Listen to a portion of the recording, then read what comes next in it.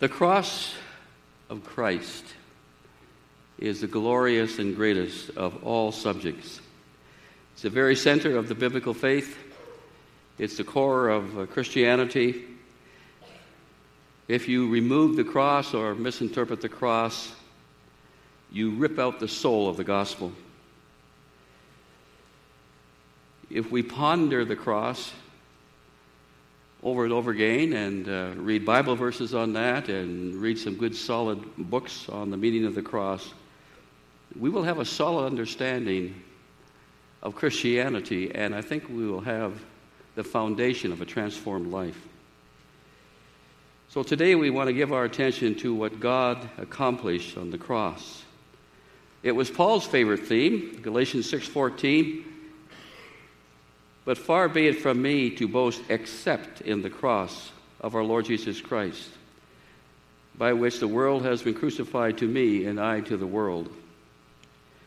So Paul sees past the surface of things. He understands the eternal significance of the cross. He experienced the transforming power of the cross. It's an historical event, but it's a whole lot more than that. And I trust that we will value the cross the way the Apostle Paul did. Today is Palm Sunday, and I want us to revisit the cross and develop a renewed passion for what God did in Christ when Christ died on the cross. It will change our whole orientation toward life. I believe if we fail to think deeply about the cross, the world will get a grip on us. And the values that we pursue will be earthly and not heavenly. The text we're going to look at today is in 1 Corinthians chapter 1. I'm going to read a few verses starting at verse 18. For the word of the cross is folly to those who are perishing, but to us who are being saved, it is the power of God. For it is written, I will destroy the wisdom of the wise, and the discernment of the discerning I will thwart. Where is the one who is wise? Where is the scribe? Where is the debater of this age? Has not God made foolish the wisdom of the world? For since in the wisdom of God the world did not know God, through wisdom it pleased God through the folly of what we preach to save those who believe. If our heart is captured by Jesus and the cross, it will not be captured by the world. I asked myself a question last week, and I didn't like my answer. Well, maybe last week was better than most weeks. How much time, Wayne, did you spend pondering the cross? Around Easter, it's sort of easier to do that. But I want you to ask that question. How much time did you think about Jesus and his death on the cross for you? John Stott says the cross transforms everything. It gives a new worshiping relationship to God, a new and balanced understanding of ourselves, a new incentive to give ourselves in mission, a new love for our enemies, and a new courage to face the perplexities of suffering. The cross magnifies the grace of God. It exalts God. It humbles man. It proclaims God's holiness and our sinfulness. It undermines our self-righteousness, and don't we need that, and smashes our pride. It demands a bowed head, a broken spirit, and a surrendered will. But to the unredeemed, the cross is foolishness. It is indeed madness. Look at verse 18. The word of the cross is folly to those who are perishing, but to us who are being saved, it is the power of God. The proud protest, what's the point in the cross? And the answer is, there is no point in the cross if we're not sinful. There is no point in the cross if man has the capacity to somehow assist in his own salvation or doesn't need salvation. The cross is unnecessary and irrelevant if the wrath of God is a myth. One author from the emergent church movement, which thankfully is beginning to die out, actually labels the doctrine of substitutionary atonement, that is, that Jesus died in our place. He labels the doctrine of substitutionary atonement as cosmic child abuse. God the Father abusing his Son. That's blasphemy. Human depravity and divine holiness are hard for proud man to accept. Throughout history, the cross has always been despised by the world. There are those who want to delete reminders of Christianity from public life, to remove religious symbols at Christmas time and Easter time, to substitute them with Santa Claus and bunnies, chocolate bunnies. See, the cross is too gruesome for the world. The overweight, jolly man in a red suit is better suited to the mindset of our world. Cute little cuddly bunnies don't bring any conviction of sin. So we want to look at the majesty of the cross. The mission of Jesus was all about the cross. John Stott again, the fact that a cross became the Christian symbol and Christians stubbornly refused, in spite of ridicule, to discard it in favor of something less offensive, can have only one explanation. It means that the centrality of the cross originated in the mind of Jesus himself. Did Jesus know when he was born that he would suffer a violent death? Well, yes, because he knew he was sent by the Father to die on the cross. That glorious plan of redemption was not concocted as an afterthought. In fact, it was planned in the eternal counsels of the Godhead. Christ fully accepted his ordained mission. None of the horrendous events around the cross surprised Jesus. None of this Jesus resented or resisted. As his life on earth unfolded, he spoke clearly and openly to his disciples about his impending death. They found it incredulous. To them, it was a startling revelation which didn't fit in with their concept of the Messiah at all. A Messiah, as a political leader, is a powerful force for good in the world. A leader to replace the Romans, oh yeah, that's what they wanted. And eventually, Christ will be that Messiah. He will be that King of Kings and Lord of Lords and will rule on this earth. But when he began to speak of the cross, they were shocked. I think maybe they thought that Jesus has somehow lost his ability to think reasonably. Let me put this up here because I'll go on endlessly if I don't. I've been asking the guys to put up a clock at the back we've been in here 4 years. For 4 years. And it would help me a lot when I forget to look at this. So we will see if that happens in the next 4 years.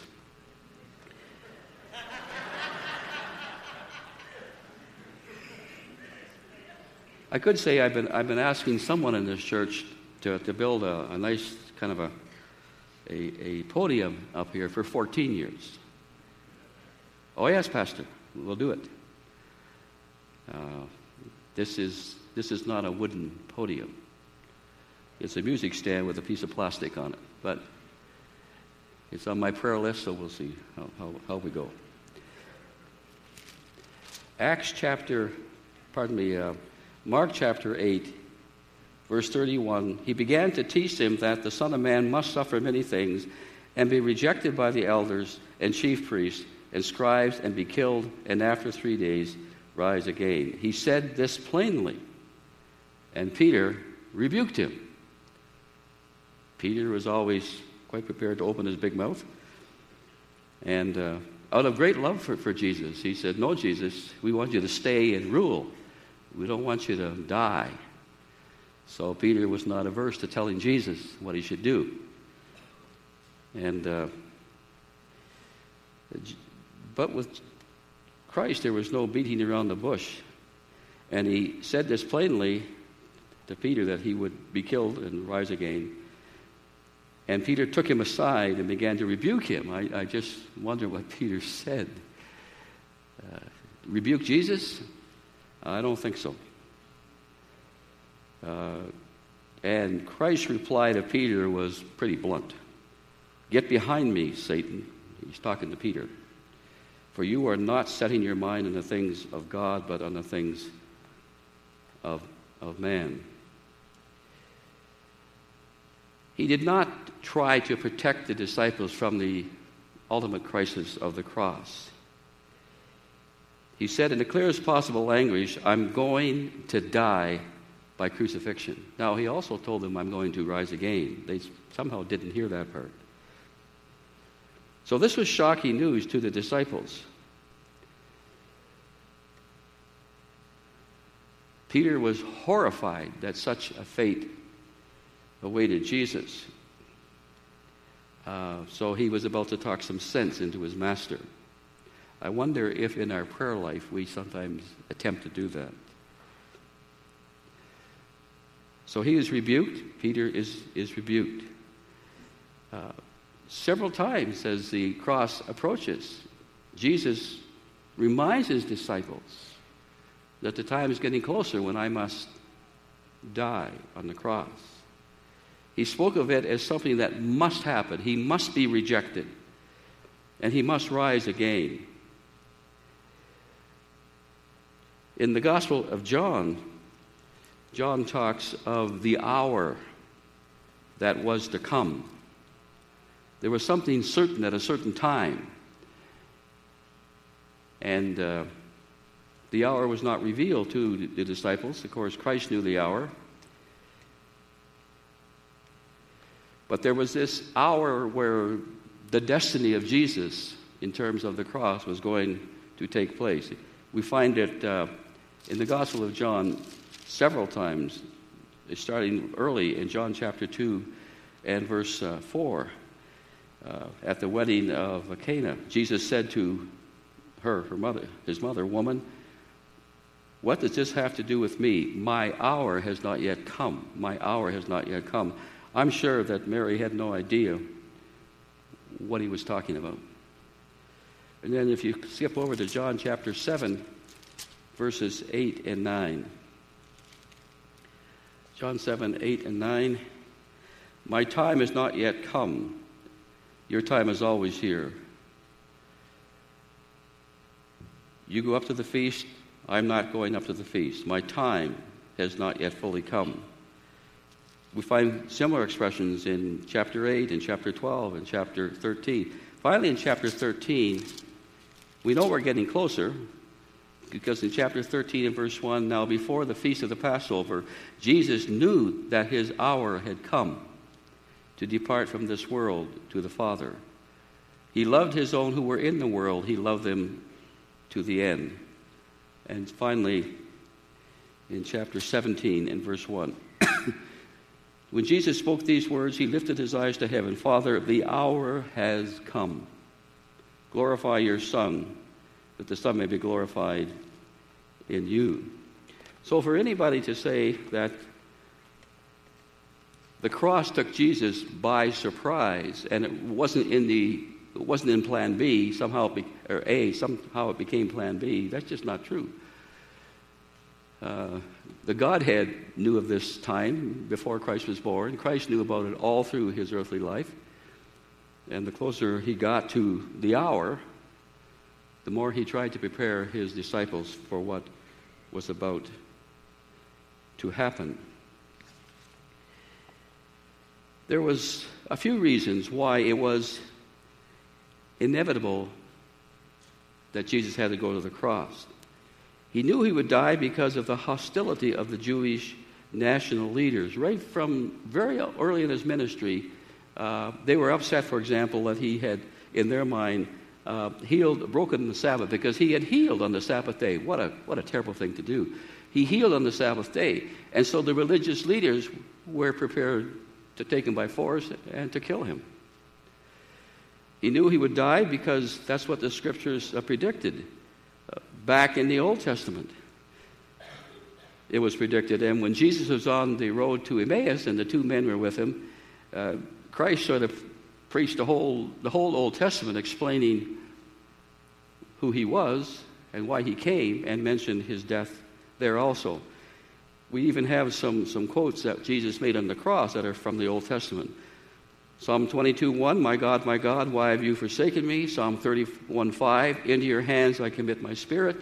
Psalm 69:21, they also gave me gall for my food, and for my thirst they gave me vinegar to drink. All predictions fulfilled when Jesus was on the cross.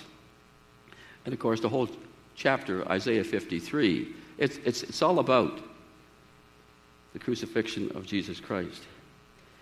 He died because of his own deliberate choice. You never hear Christ did say, not my will, but yours be done. And he did say, if it's possible, let me pass from this hour. But in the plan of the Godhead, it was not possible. He was determined to fulfill what was written of the Messiah. He was totally resolved to do the Father's will. This is not fatalism. Christ is not saying, I wish I didn't have to do this, but I guess I do. He did not possess some sort of a martyr complex. He was not gripped with a death wish. This was his mission. Luke 19:10, the Son of Man has come to seek and to save that which was lost. Mark 10:45, for even the Son of Man did not come to serve, but to serve and give his life a ransom for many. It says in another place that he set his face steadfast to go to Jerusalem. Nothing could deter him. Nothing could deflect him. That's why he uses the terms such as he will do this or he must do that. Was it not necessary for Christ to suffer before he entered his glory? Yes. He felt under constraint. Not because he was a helpless victim of powerful human forces. He could have blown them over in a second. Not because this was an inflexible fate and he could do nothing about it. He had to die because he embraced the purpose of God. He laid down his life of his own choice. John 10 makes that very clear. Christ was not dragged kicking and screaming to the cross. We don't hear him yelling and cursing and physically resisting those who were taking him to Golgotha. He did not for 1 second resent the mission that he was called to do. He didn't blame anybody. Not the fickle people who the week before are saying, Hosanna. Not the political or religious leaders, and they were certainly on the human level guilty. He did not resent his heavenly Father. Why do I have to do this? I don't want to do this. This is not fair, Father. Never had those thoughts. So, John Stott says, despite the great importance of his teaching, his example, and his works of compassion and power, none of these was central to his mission. What dominated his mind was not the living, but the giving of his life. This final self-sacrifice was his hour. That was the mission of Jesus, and it was the message of the apostles. I see it's 11:50 now. Somebody put the time on. I think it's only 11:40, but that's okay. the message of the apostles. And what was the central purpose in their focus?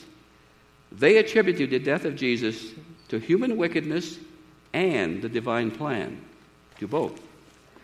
If you look in Acts, the book of Acts, chapter 2, and verse 23. Now, what's going to happen is somebody's going to turn the clock back. Or maybe they're going to probably turn it forward. Stan's not taking care of that today. No, it's Curtis. No, Curtis wouldn't do that. Stan Quantz would. So Acts chapter 2 and verse 23. Jesus delivered up according to the definite plan and foreknowledge of God. Divine sovereignty planned the death of Jesus. Delivered up according to the definite plan and foreknowledge of God. You, referring to the people, you crucified and killed by the hands of lawless men. So the plan of God and the responsibility of men are linked here. They proclaimed that Christ died, the apostles proclaimed that Christ died according to God's saving purpose. It was predicted back in Deuteronomy 21 that though anyone who dies on a cross is cursed. Well, of course, Jesus died on a tree or a cross. But the curse does not belong to him, it belongs to us. The judgment belongs to us, but he took it in our place. They pointed out the significance of Christ's resurrection. And the significance of his resurrection is determined by the nature of his death. A lot of people died on crosses in that time. It's Roman culture, and that was the electric chair for the worst of criminals back in those days. But Christ was raised from the dead because of the nature of his death, which was a redemptive death. Now, no one else who died on crosses back then rose from the dead, but Christ did. The resurrection is really a divine reversal of the human verdict. The human verdict is, crucify this man. Get rid of him. That's what man is declaring. God replies, this is my beloved Son. Rise and live. Let all people confess him as Lord and King. By the resurrection, God glorified the Son, approved of his death, exalted him as Lord and King. So the message of the apostles, they attributed the death of Jesus to human wickedness and the divine plan. And they didn't try to figure it all out, nor should we. They proclaimed that Christ died according to God's saving purpose. They pointed out that the significance of Christ's resurrection was determined by the nature of his death. Had he not been the Son of God, had he not borne our sins on the cross, his resurrection would not have the significance that it does have. And they announced that the cross is the sinner's only hope. The three major New Testament writers, Paul, Peter, and John, unanimously teach that only the cross provides saving hope for the human race. The Apostle Paul defined the gospel as the message of the cross. He said his ministry was about preaching Christ crucified. He said that the cross is the pinnacle of God's wisdom, whereas in the text in 1 Corinthians chapter 1, according to wise man, the cross is outlandish. It makes no sense. But it is the sinner's only hope. Peter says in 1 Peter 2 and verse 24, 1 Peter 2 and verse 24. He himself bore our sins in his own body on the tree, that we might die to sin and live to righteousness. John connects the incarnation and the atonement. But what about the misunderstanding of the cross by the unsaved? There's no greater gap between faith and unbelief than how people view the cross of Christ. Where faith sees glory, unbelief sees disgrace or foolishness. What is foolish to the unredeemed is the wisdom of God to the believer. The cross is irrelevant to those who trust in their own goodness. They don't need it. They think they don't need it. Only Christianity esteems and proclaims the cross of Christ. Islam rejects the cross. The Quran sees no need for a sin-bearing Savior. 5 times the Quran declares, no soul shall bear another's burden. The Hindus also reject the saving significance of the cross. Gandhi, in 1894, wrote of himself, I could accept Jesus as a martyr, an embodiment of sacrifice, a divine teacher, but not as the most perfect man ever born. His death on the cross was a great example to the world, but that there was anything like a mysterious or miraculous virtue in it, my heart could not accept. Professor Alfred Ayer, the Oxford philosopher, considered Christianity the worst of all religions. Why? Because it rests on the allied doctrines of original sin, vicarious atonement, which are intellectually contemptible and morally outrageous. Charles Templeton, who was once an associate of Billy Graham, in his book that he wrote just before he died, called Farewell to God, said the Christian concept of the universal need for divine forgiveness, and failing that, the eternal punishment of the sinner, is not only illogical, it is nonsensical. And if Jesus' mission on earth was to reconcile humankind to God, any objective judgment would have to conclude that it was a failure. Indeed, God's plan of salvation, as it is called, has been a series of disasters from day one. This is a man who once preached the gospel and who will have a lot to answer for. Why this antagonism? Why did Charles Templeton despise the gospel and therefore despise Jesus? Because Charles Templeton, along with millions of others, were very proud people who saw their own innate goodness, at least they thought was goodness. And for someone like Jesus to die as a substitute is repugnant to a man who doesn't think he needs any Savior.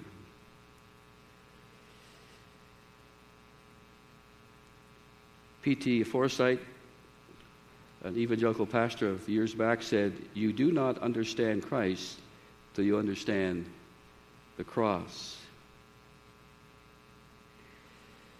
So we must not buy into any religion, any doctrine, any philosophy that displaces or diminishes the cross of Christ. We must not try to understand ourselves or the world apart from the cross of Christ. Theologian R.C. Sproul says, we live in a topsy-turvy world. The riches of God are considered trash by men. What God esteems, we despise.